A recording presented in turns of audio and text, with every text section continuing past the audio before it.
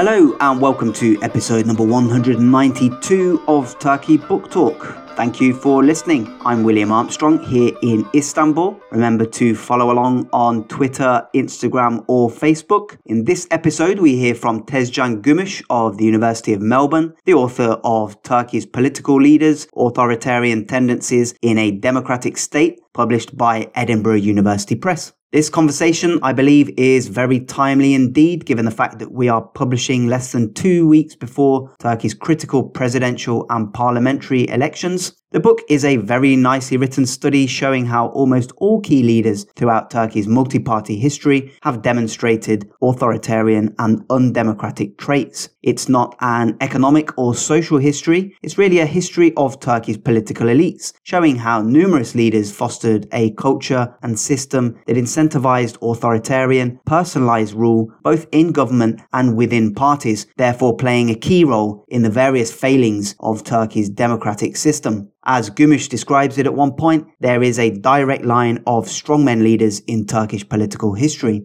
The book focuses on major figures like Adnan Menderes, Süleyman Demirel, Bülent Ecevit, Turgut Özal, Tansu Çiller, Necmettin Erbakan, and indeed Recep Tayyip Erdogan, and it challenges some of these shibboleths around many of these characters. It gives agency back to Turkey's political leaders, going beyond over-focusing on the military's role or Ankara's position in the broader international equation. It also places the rule of Erdogan in useful context and hopefully will give you much food for thought amid the current election campaign. We discuss all of that in the interview, but before we get started, it's time for me to plead once again. This podcast takes a lot of time and effort to prepare, edit and piece together, and I do need listeners' support, your support, to be able to keep doing it. Happily, listenership is rising all the time, but unhappily, we saw a bit of a drop in membership numbers in recent months. Since we launched this podcast back in September 2015, we've published almost 200 episodes, providing a platform to researchers and authors of books related to Turkish history, politics, society, literature, and the arts. It's incredibly rewarding to put the podcast together and publish an episode every couple of weeks, and I do hope it remains useful for everyone who listens. Turkey Book Talk is completely independent with no institutional links, no sponsorships. It depends 100% on the goodwill of listeners. So if you are in a position where you can support, please consider doing so via Patreon. Consider becoming a Turkey Book Talk member. Joining as a Turkey Book Talk member isn't just a nice thing to do, it also gets you some pretty good extras. Those extras include a terrific discount of 35% off the price of all books published in IB Tauris and Bloomsbury's excellent Turkey and Ottoman history series. Hundreds of Turkey Ottoman history titles published by IB Tauris Bloomsbury are available to Turkey Book Talk members at a 35% discount. As a member, you get a special code to use at the online checkout, and you can use it to purchase physical books, pre-orders, or ebooks. Turkey Book Talk members also receive a PDF transcript of every interview via email as soon as the episode is published. You also get PDF transcripts of the entire archive of Turkey Book Talk interviews when you sign up, including many extras that have not previously been published on the podcast. Members also receive an archive of 231 book reviews written by myself, ranging from Turkish and international fiction and poetry to history, politics, and journalism related to the Middle East and Europe. And finally, in addition to all that, I send links to a couple of articles related to the subject of the episode in the email that I send out to members upon publication, which is ideal if you want to delve a bit deeper. To become a member, just go to Turkey Book Talk's Patreon page and pledge $3, €3 or £2.50 per episode. If you're feeling particularly generous and want to pledge more, then of course you'll be more than welcome. But so long as you pledge $3, €3 or £2.50 or above per episode, membership is entirely at your own discretion. It's inflation proof and there are no prior commitments or strings attached. You'll be free to sign off whenever you want. But enough of all that, let's get on to our conversation now with Tezcan Gümüş. The book rattles through Turkey's turbulent history of multi-party politics, which started with the country's first free national election in 1950. That saw the rise of Adnan Menderes and his Democrat Party, the subject of previous Turkey Book Talk episodes, of course. As Prime Minister, Menderes started with bold pledges to democratize the system and give power to the people after the single-party era. But in a familiar trajectory, he then went on a steady authoritarian descent throughout the 1950s before being overthrown in a military coup in 1960. I started by asking Tezcan Gümüş to take us back to the start of Turkey's multi-party era and to explain how Menderes fits into the framework that he draws up in the book.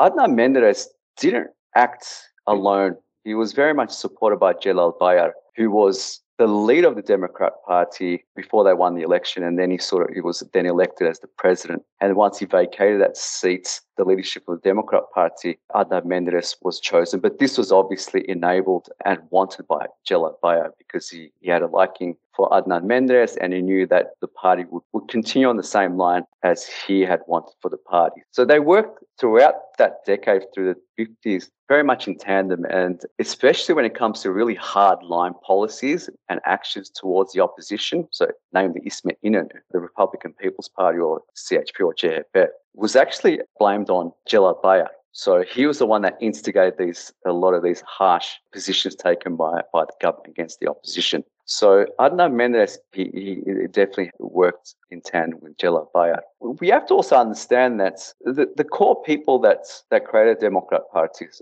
they came from the single party era, from the CHP, and that they broke away from the CHP. But these people were ultimately educated and schooled in politics, or the way to do politics, from the single party itself. So they did not have an understanding of plural politics or democratic politics where, there's a respect for opposition, you will moderate your behavior, you sometimes will have to work with opposition to get things done. They sort of come from that. So their way of doing politics or understanding politics was what the single party era had, like you don't brook any opposition. So when they came into power, even though it was a democracy, they continued to wanting to act in that manner. So from the very beginning onwards, they tried to very much marginalize and repress the CHP, the main opposition, but also other minor opposition parties as well from the very get-go by confiscating their resources and really trying to disable and disarm the CHP from being a healthy opposition against them.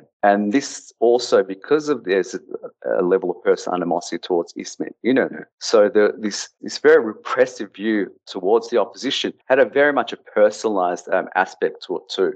And it actually, as the decade went on, it got harsher and harsher and harsher to a point where they were basically taking steps to close down the main opposition party and enact what would be called like a civilian coup. So the Menderes government, even though they had this very much a strong majority in parliament, they didn't use that majority to liberalise the system or further deepen democratic practices and norms. They actually used that power to basically push over any opposition that was against them. And it got, like I said, got to a point to such extreme levels towards the 1960s that political gatherings on the streets were pretty much banned. The number of journalists in jail were excessively high. Media was muzzled. The parliament was virtually closed off to opposition activity. And the streets were closed off to political activity. And so, you see a government really taking these steps to fortify its rule in government.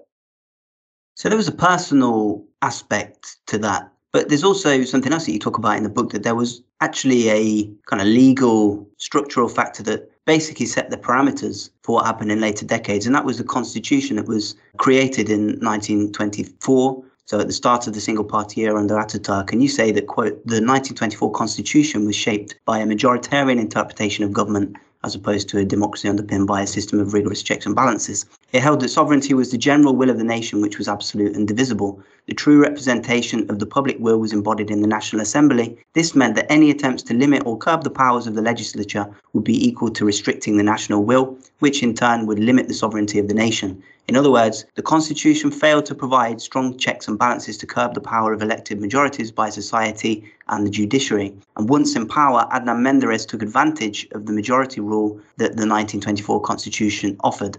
So this does suggest actually a structural problem based in that early Republican era that goes beyond being, a problem of individuals.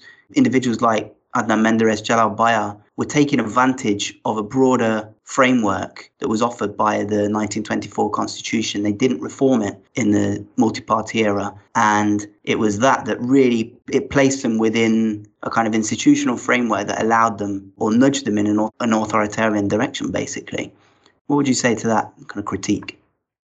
Of course. I mean, it enabled that, it allowed for it. But my argument was that the Democrats had an overwhelming majority in parliament. And if they were so democratic, then you would actually reform the constitution to be democratic, to be plural. And they opted not to do that and to advantage themselves to undertake these very much authoritarian measures against society, against the opposition. So my argument would be that it's not the constitution that shaped their behavior, it just enabled it. And so this is why they did not reform the constitution to create greater checks on their power. And ultimately, that authoritarian trajectory and economic turbulence that accompanied it throughout the later 1950s led to tremendous turbulence, and that was ultimately put a stop to by the Turkish military, intervened in 1960. There was a coup. Menderes was overthrown. The Democrat Party removed from power. But ultimately, once the transition returned to a multi-party system after the coup in the 1960s, the inheritance really of Menderes's political legacy came into the hands of Süleyman Demirel. Obviously, your book focuses a lot on Demirel as well, and he's an interesting character. He kind of, as I say, inherited the same political legacy, appealed to the same impulses, but obviously was operating in a different environment in the 60s and 70s. And Demirel was perhaps the first non-elite major political figure. He was not from the establishment, unlike previous leaders. He really was someone genuinely from a non-traditional background, pretty humble origins, and embodied upward mobility in many ways. He became a kind of figure within the state, and that's how he started to climb the greasy pole. Could you just talk about Demirel and, the measures that he took throughout his various governments, coalition governments, single-party governments, through the 1960s and 70s, how Demirel also embodied many of these authoritarian impulses, centralizing control within his party, centralizing power as much as he could in the government. Where does Demirel fit into the picture? Demirel is definitely a larger-than-life character. And he's someone that started from the 60s to 70s, throughout the 80s and 90s as president. So Demirel was someone that's stayed around for many, many years. And like you said, going back to his humble origins, he's, very much a great example of upward social mobility. He was pretty much one of the first key political leaders in Turkey that was not from that traditional sort of elite base that most politicians had come from pre-Demirel. So in that sense, a very good example of upward social mobility, great political acumen, a cunning fox, as someone I interviewed in Turkey once described him as. So I guess a political animal in that sense. Demirel became the leader of Adalet Partisi, so the Justice Party, which was basically a party that was created by former Democrats from the 1950s. It sort of captured the centre-right in the 1960s. But also I have to make, going back to this idea of the Constitution, I have to also point out that after 1960 coup, the Constitution was completely rewritten by the military junta. And it was a very liberal constitution and created very strong checks against the government. The generals did this because they didn't want a repeat of the authoritarianism of the 1950s. So what they did was they wrote a constitution which was provided much heavier checks on the executive, but also allowed for a lot of civil society activity as well. State institutions like universities were given autonomy and so forth.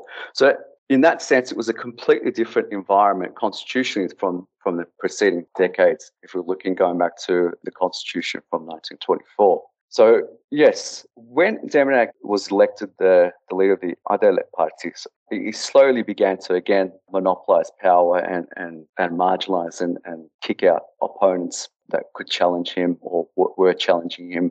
Throughout the period towards 1970, you see, numerous people being purged or forced to leave because they were their opposition towards Demirel, but yet there's no room to challenge the leader because I guess he had absolute power. So you've got Demirel who's controlling his party. You've also got at the same time in the general political arena the rise of left and right clashes that's becoming more and more increased. So the ideology of socialism, so it's that Cold War era. So he's operating within that and is very much entrenched in that centre-right, rightist ideology. And he uses, I guess, once he forms a government single-handedly in 1965, he really uses that power to go after the left and leftists. And really, his party really starts enacting laws to make it hard for small leftist parties like the Turkish Workers' Party from entering parliament. And what this eventually does is that once leftist activists realize that the parliament is slowly being closed off to them because it changes electoral laws, they start taking their action onto the streets. And this then creates a reaction from right-wing activists, which explodes in the cities, on the streets with violent clashes. And so throughout this late 60s period, Turkey is the beginnings of that political violence that really peaks in the 1970s. My argument is Demirel really is an instigator of that political turmoil because of his, him going after left and left parties at that period. Süleyman Demirel's major rival in a lot of the 60s and throughout the 70s, in a very turbulent time in Turkish political history, was Bülent Ecevit, who sort of rose through the ranks of the CHP, ended up taking over control of the CHP and turned it in a more kind of centre-left direction. And there's quite a lot of nostalgia, I think, for good reason these days about Bülent Ecevit. He's seen as this kind of democratic spirited figure, cutting against the grain in many ways of a lot of these impulses in Turkish political history towards an ever developing drift to the right. But as you describe it in the book, he was actually very, very controlling, domineering within the party. And he really kept a very, very tight grip and step-by-step centralized control around himself within the party throughout the 1970s. And you describe him as even autocratic in his way. And he brought a lot of those traits into government whenever he was in government throughout that very fragmented period of coalition government. So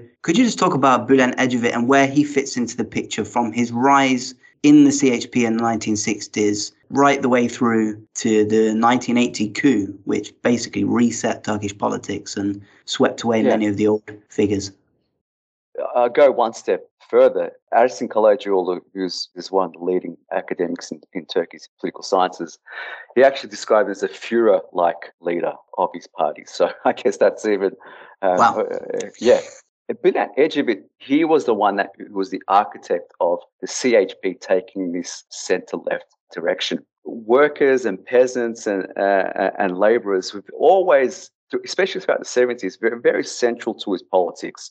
And I think this is where the nostalgia would definitely come from. And throughout the 70s, the CHP under his leadership, on a couple of elections, came out as the number one party, but it just didn't have enough seats to govern on its own. So Ecevit, I guess in that sense, people have a nostalgia towards him. And I'll give you an example. My parents invited Ecevit to their wedding back in the day when they got married in 1976.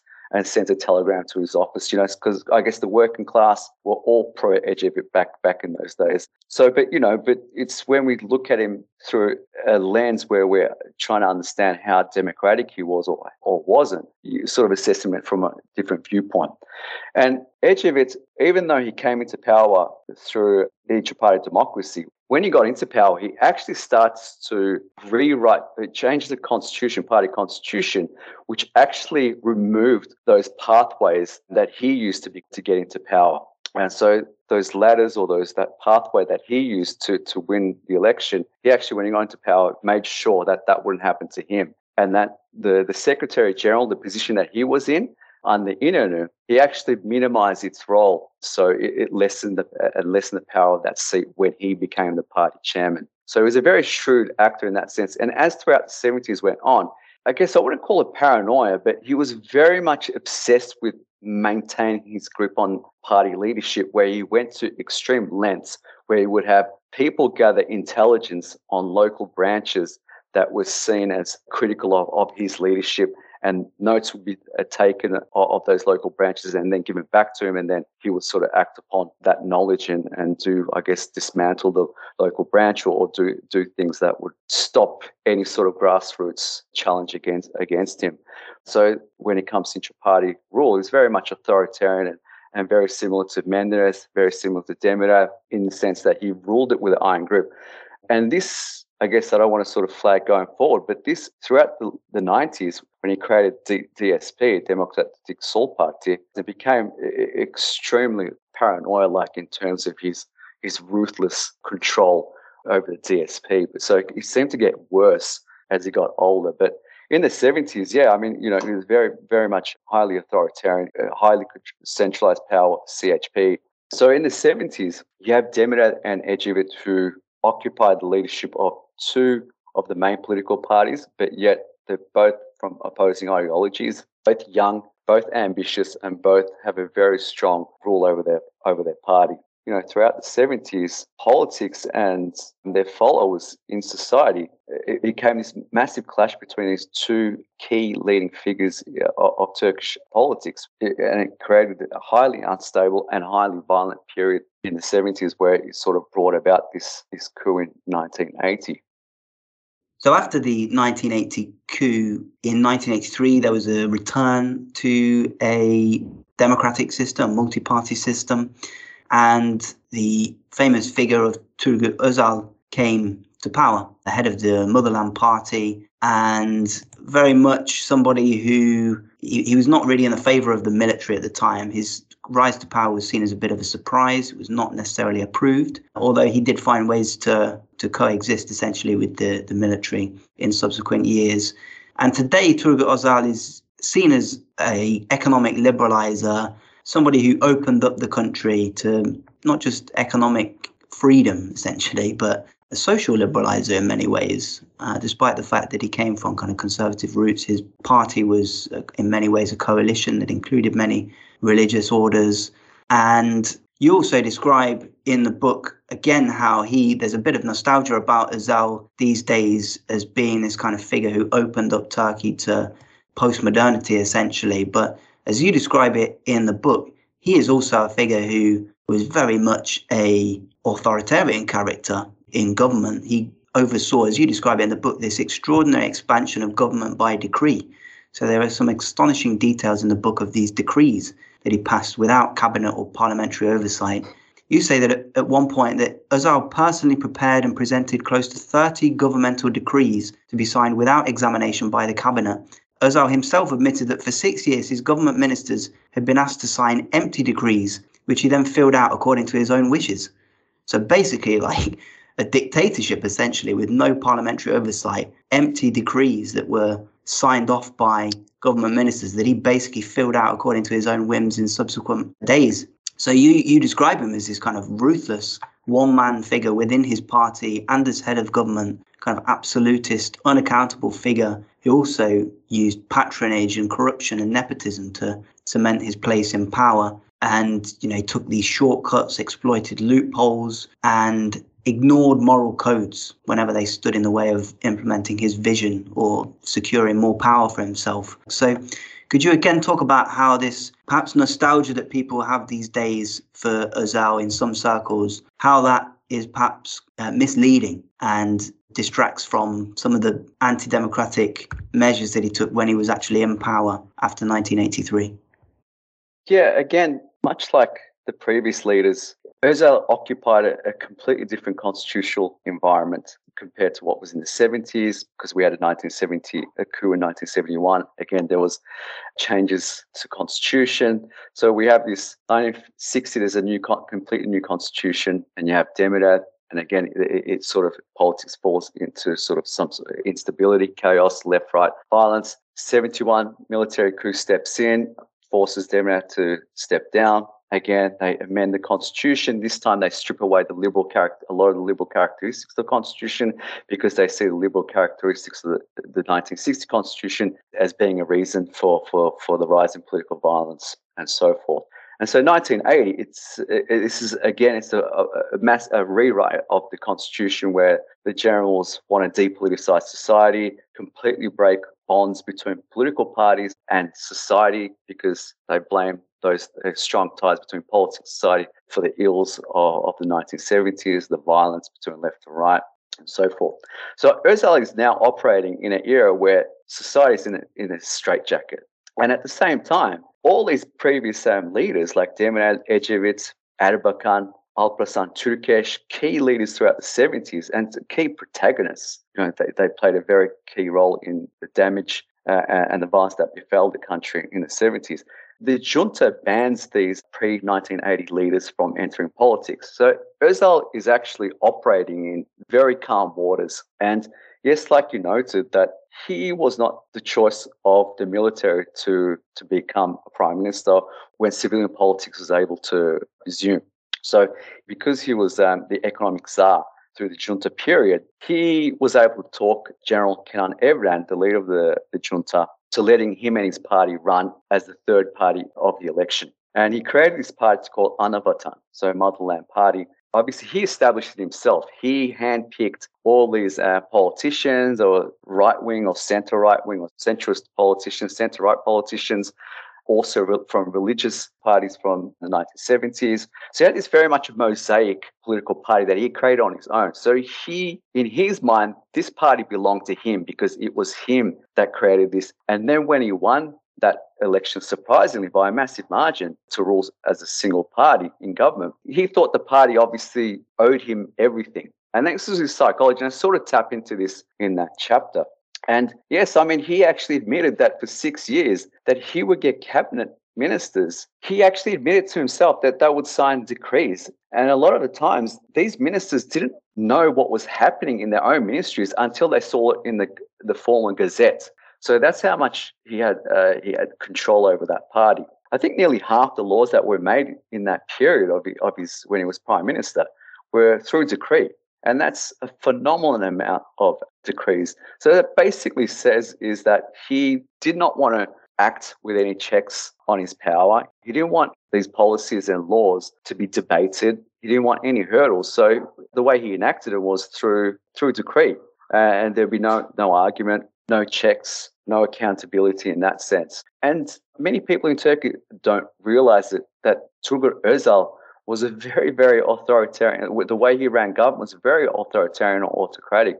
So he did a lot of things that bended the rule of law. And that was his view of leadership, that I should be able to do what I think is necessary to achieve that vision for this country. Now, like with many leaders in Turkey's history, and a lot of these leaders that I discussed, the way they went about it and the way they ran government was very highly undemocratic. And a lot of times it completely trampled on democracy and subsequently weakened democratic institutions and caused a lot of instability. Yes, Özal's initiatives and achievements did somehow promote pluralization of society, but that was not his main aim. And even his whole idea of liberalizing the economy really was to a certain extent, because he sort of refused to relinquish power of the central bank when it came down to where he still wanted to have government have control over central bank and control its monetary policy. And as we know, in liberal economy, that's actually goes against those ideals.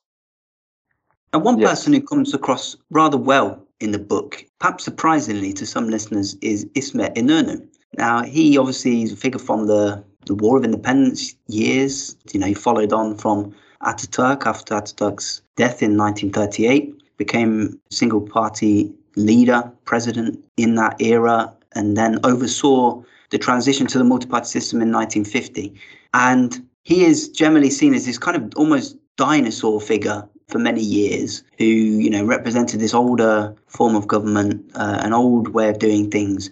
But at crucial times, as you describe it in the book, he made decisions that actually were perhaps unexpected and were, in essence, democratic, because he, of course, was somebody who voluntarily handed over power in 1950, which perhaps wasn't a given for him to voluntarily oversee this transition to a multi-party system, hand over pretty much ultimate authority that he had to rivals. But also you describe sort of lesser known episodes or less appreciated episodes in the 1960s, for example, when you describe him as having this kind of maturity to prevent greater military involvement in politics, he basically provided this firewall that prevented further coups from happening, and he pushed back against the military encroachment into the political sphere throughout the 1960s whenever he had control or whenever he was able to do that.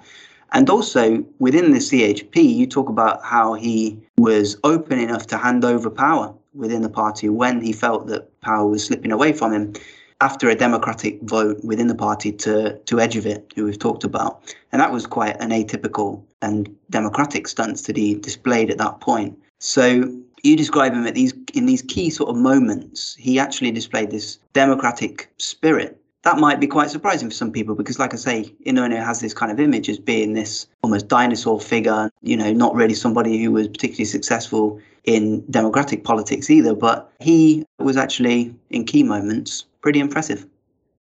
Yeah, what Inonu was pre-multi-party era, that's beyond the bounds of that book. What I can only show is these key moments where he chose to side with democracy as opposed to authoritarianism or for his own political interests or gains. So in 1950, when the CHP lost by a landslide, a lot of people in his party were pushing him to refuse the election results and maybe use the military to remain in power. And he refused to do so against the wishes of a lot of people in his party. And then in 1960s, after 1960 coup, there's always this specter of military coups happening because there was this constant factions within the middle and lower ranks of the military that were buoyed by these revolutionary ideas and they're preparing to undertake coups. And then, so the military itself there's always this threat of coups happening by middle-ranking officers or lower-ranking officers. And there was two key attempts by the same person, Talat Aydemir,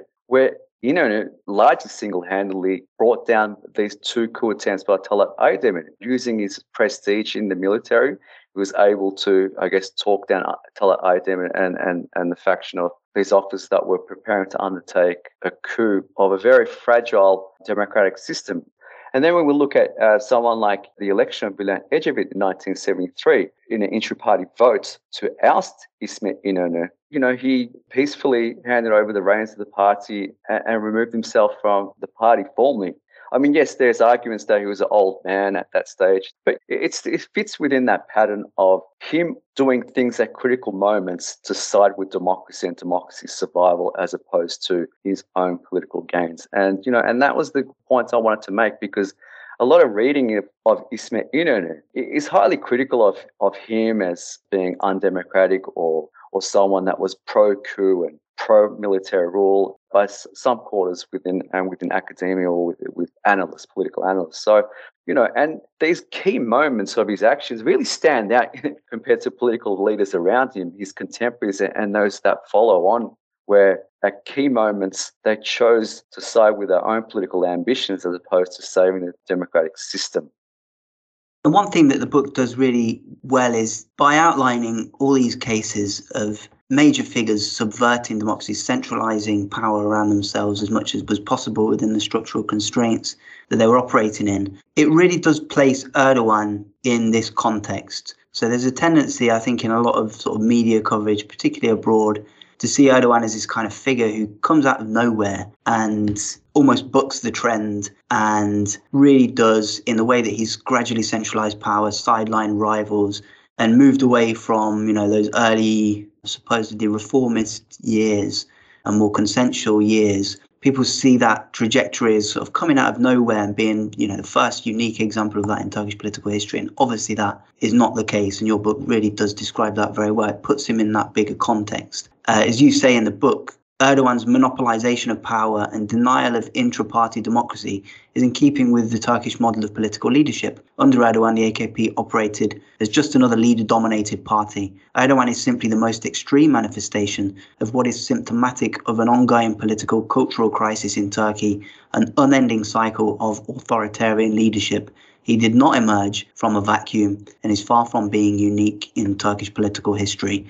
So that kind of summarizes the point that I'm making. Was that something that you were conscious of in the book, sort of placing Erdogan in this much broader context that perhaps gives us a bit more perspective when we're sort of assessing his position in Turkish political history?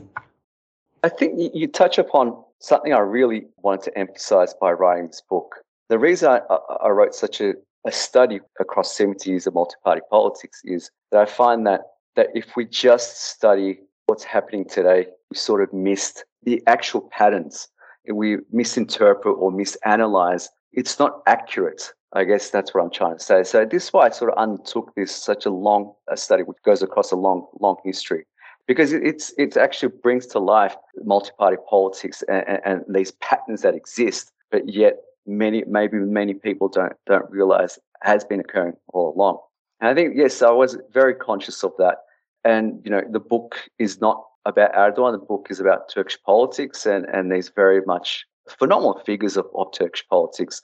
When you look at them, they're very larger than life characters. And Erdogan fits in this timeline. He's not unique. He hasn't just appeared. Turkey wasn't this model democracy pre-Erdogan, and it wasn't authoritarian or unstable just because there was the military as the arbiter of politics. The instability, the centralization of power existed well before Erdogan. Erdogan is indeed, he's the most extreme manifestation of that. Maybe it's because he's been given 20 years in power, and this is what happens when you're in 20 years in power and you are unchallenged by your own party. And if you are, then you remove those challenges. So Erdogan needs to be seen in this pattern.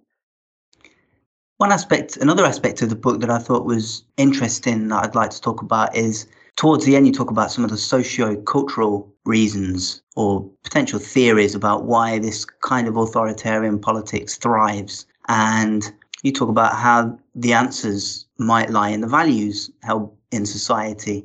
And you quote research that indicates that attitudes and values held by Turkish citizens show a democratic deficiency in line with that of the leaders. So attitudes conducive to democracy and democratization are held by actually a relatively limited number of citizens. Most citizens prefer to be governed by, quote, a strong leader who does not have to deal with parliament and elections. Workers in Turkey consider autocratic qualities in their leaders as a desired attribute, and they want leaders to demonstrate assertive and aggressive qualities. So this might actually be a controversial point for some, the fact that we're almost pathologizing sort of characteristics in Turkish society as leading to these kind of qualities. But on a personal level, it does kind of chime with my own experiences. When in my sort of interactions with, unions or associations, foundations, businesses even, you do see this recurring quality of they're very leader-dominated institutions from the top to the bottom of society. When the leader turns up, people's body language changes. They refer to the leader as, Başkan in ostensibly very democratic institutions. People, they're always looking to the leader to sort of show direction, to have the last word on things. And that's just an expectation that is potentially socialized from a young age. And maybe that is one of the kind of deeper-rooted socio-cultural factors behind why this kind of model of authoritarian leadership right at the top of politics is such a recurring factor throughout Turkish modern political history. Yeah, so I sort of just left it for future studies, that passage at the end of the book, because it's something that, I started to come across these key studies. And, I think the one that you quoted there was from Yilmaz Esmer's book, Values in Turkish Society, that he does, I think, annually on a regular basis. So I saw these studies, and it was something that never really occurred to me either. But once I sort of started seeing this research, I'm like, oh, well, this can explain in parts why there's this constant cycle of these authoritarian or strongman type of leaders that come up in politics. And then, as you noted, why does society consistently choose to vote for leaders or strongman type of leaders? There's a lot of research shows within society that in Turkey, people do want their leaders to be strong, authoritarian, and take arbitrary action when they need to take that action. When we think about Turkish politics, people bag Kemal Kılıçdaroğlu because they don't see him as strong enough to be competitive against Erdogan. Why? Because he has a softer demeanor. He doesn't bang his head on the table. He's not this macho character. So people automatically think, well, he's not going to survive in a competition against Erdogan. You need a strong man. You need another tough man to rise up against him. And this is the value view as much as people might say we want democracy, but yet when you look at their views towards political leaders, they actually want strong leaders to be competitive in the political landscape. Yeah, I wonder if we could conclude by linking all these themes to the current election campaign. As you gesture there in that answer, we do have this very stark contrast between Erdogan as a, long-running, domineering figure. When you vote for Erdogan, people have very fixed ideas about what they're going to get. And running up against him is Kılıçdaroğlu, this joint opposition candidate. For years now, he's been trying to construct this coalition of multiple parties to stand on a united platform in some ways. So he's, been the head of the CHP since 2010. But in this latest guise, he's, tried to rally this coalition essentially together. And he's trying to make a virtue of that in the campaign by saying, this will be a contrast with Erdogan's leadership. And if you're sick of this one-man rule, this is the remedy. And obviously, one of the cliches over the years about Kılıçdaroğlu is that he, quote, lacks leadership qualities and is not the most charismatic figure. So he does present a very stark contrast with Erdogan. The question is, I suppose, when you look at Turkish political history, when you look at what voters want and, appear to value, have we reached that threshold where people have had enough and they're willing to turn 180 on this model of leadership that Erdogan appears to have run into the ground after 20 years? Is this the time where there is this kind of seismic change that people want? And if so, if that is the case, is Kılıçdaroğlu the man who can spearhead that? Yeah, look, Kılıçdaroğlu has been the head of CHP since 2010. He's lost multiple elections, and his only, I guess, electorally redeeming example is choosing the candidates that won the major cities in in Turkey. So Istanbul, Ankara, and other major sort of economic hubs in the country, where the opposition was successful. That's probably the only electoral victory they could hang his hat on. But regardless of how many elections he's lost, referendums, he's still remained in power.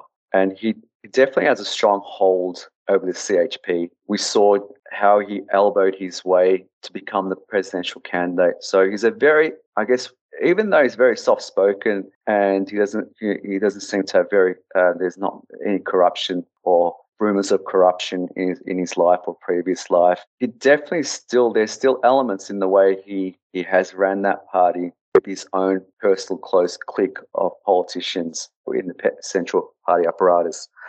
But of course, he's definitely not your archetypal strongman, authoritarian. Hopefully he is successful. He seems like a nice enough person. He says the right things. But I have to give a but, because a lot of Turkish political leaders, when they've been in opposition, have said phenomenally the right things. Everyone is a Democrat in opposition, but it's when they get into power, it's a different story. And I think that's what I sort of try to get in my book. And I do hope, if he is successful, that he continues through with his promises, with those democratic overtures. I think one way the opposition, if they do get into power, is to actually take immediate steps to create strong democratic institutions or rebuild these institutions that have been completely hollowed out, and to create more mechanisms to keep power accountable. To quote or to paraphrase Professor John Keane, who's one of the key thinkers of democratic theory, democracy is about keeping power humble. It's about keeping power accountable, and you need mechanisms to do just that job. And if the opposition, when they come into power, don't do that or don't take those strong steps in creating those strong institutions and mechanisms that keep their own power in check, then I think we've got to start being a little bit suspicious, because nothing's going to change. All you're going to have is the same system with a different figurehead, and and again, a lot of the power is going to be laid in his or her office. So, as I said, I do hope this is a watershed, and the book ends with Erdogan, this authoritarian pattern. But my suspicion is, even if the opposition win, Kılıçdaroğlu becomes president, that there's, I guess, relative stability for a couple of years, and then this six-party alliance that made up the key opposition bloc disintegrates, and it becomes this very much a highly competitive, a highly fractured political landscape like we had in the 1990s, where people are very ruthlessly competing for power, and these patterns, undemocratic patterns, authoritarian patterns re-emerge in after a few years of stability. I think, when we look at the history, when we look at the 1990s, for me, this could be more of reality, more chance of becoming real than a permanent sort of stability of Turkish politics. So I'm not sure, it's one of those things, but there's a definite chance of that after a few years of stability, that it sort of can revert back to those old patterns. That was Tezcan Gümüş. Many thanks to him for joining for episode number 192. Remember, we need your support to keep Turkey Book Talk going, and you can give that support by joining as a Turkey Book Talk member on Patreon. Membership gets you a 35% discount on all Turkey Ottoman history books published by IB Tauris and Bloomsbury, transcripts of every interview, transcripts of the entire archive of interviews, access to an archive of over 200 book reviews written by me, and links via email to articles and other content related to the subject of each episode. For all that, just go to Turkey Book Talk's Patreon account and pledge $3, €3, or £2.50 per episode. Do also rate the podcast or write a positive review wherever you listen. Follow via our website turkeybooktalk.com, our Twitter, Facebook or Instagram accounts, or all of them. Recommend Turkey Book Talk to a friend or a foe, and I always enjoy hearing from listeners, so do send any feedback or abuse to williamjohnarmstrong@gmail.com. Let me remind you here once again to check out a friend of Turkey Book Talk, Turkey Recap. Turkey Recap is, among other things, a weekly email newsletter that brings together all major developments in Turkey over the past 7 days, links to interesting articles, and some excellent puns. They've got a Slack channel for signed up members who want more, and they also publish high quality, original, on-the-ground reporting. Just go to turkeyrecap.com and follow the links there to subscribe. The next episode of Turkey Book Talk will be published in a couple of weeks, actually just 2 days after the 14th of May election. Obviously, we don't know the results at this stage. Things may get absolutely crazy, or they might not. In light of that, our next episode is going to steer clear as much as possible from current politics. It's a very good episode though, with translator Arun Aji talking about the great author Ferit Edgü. Hopefully you'll have enough headspace after the election to join us. But until that episode in a couple of weeks, stay sane and thank you very much for listening.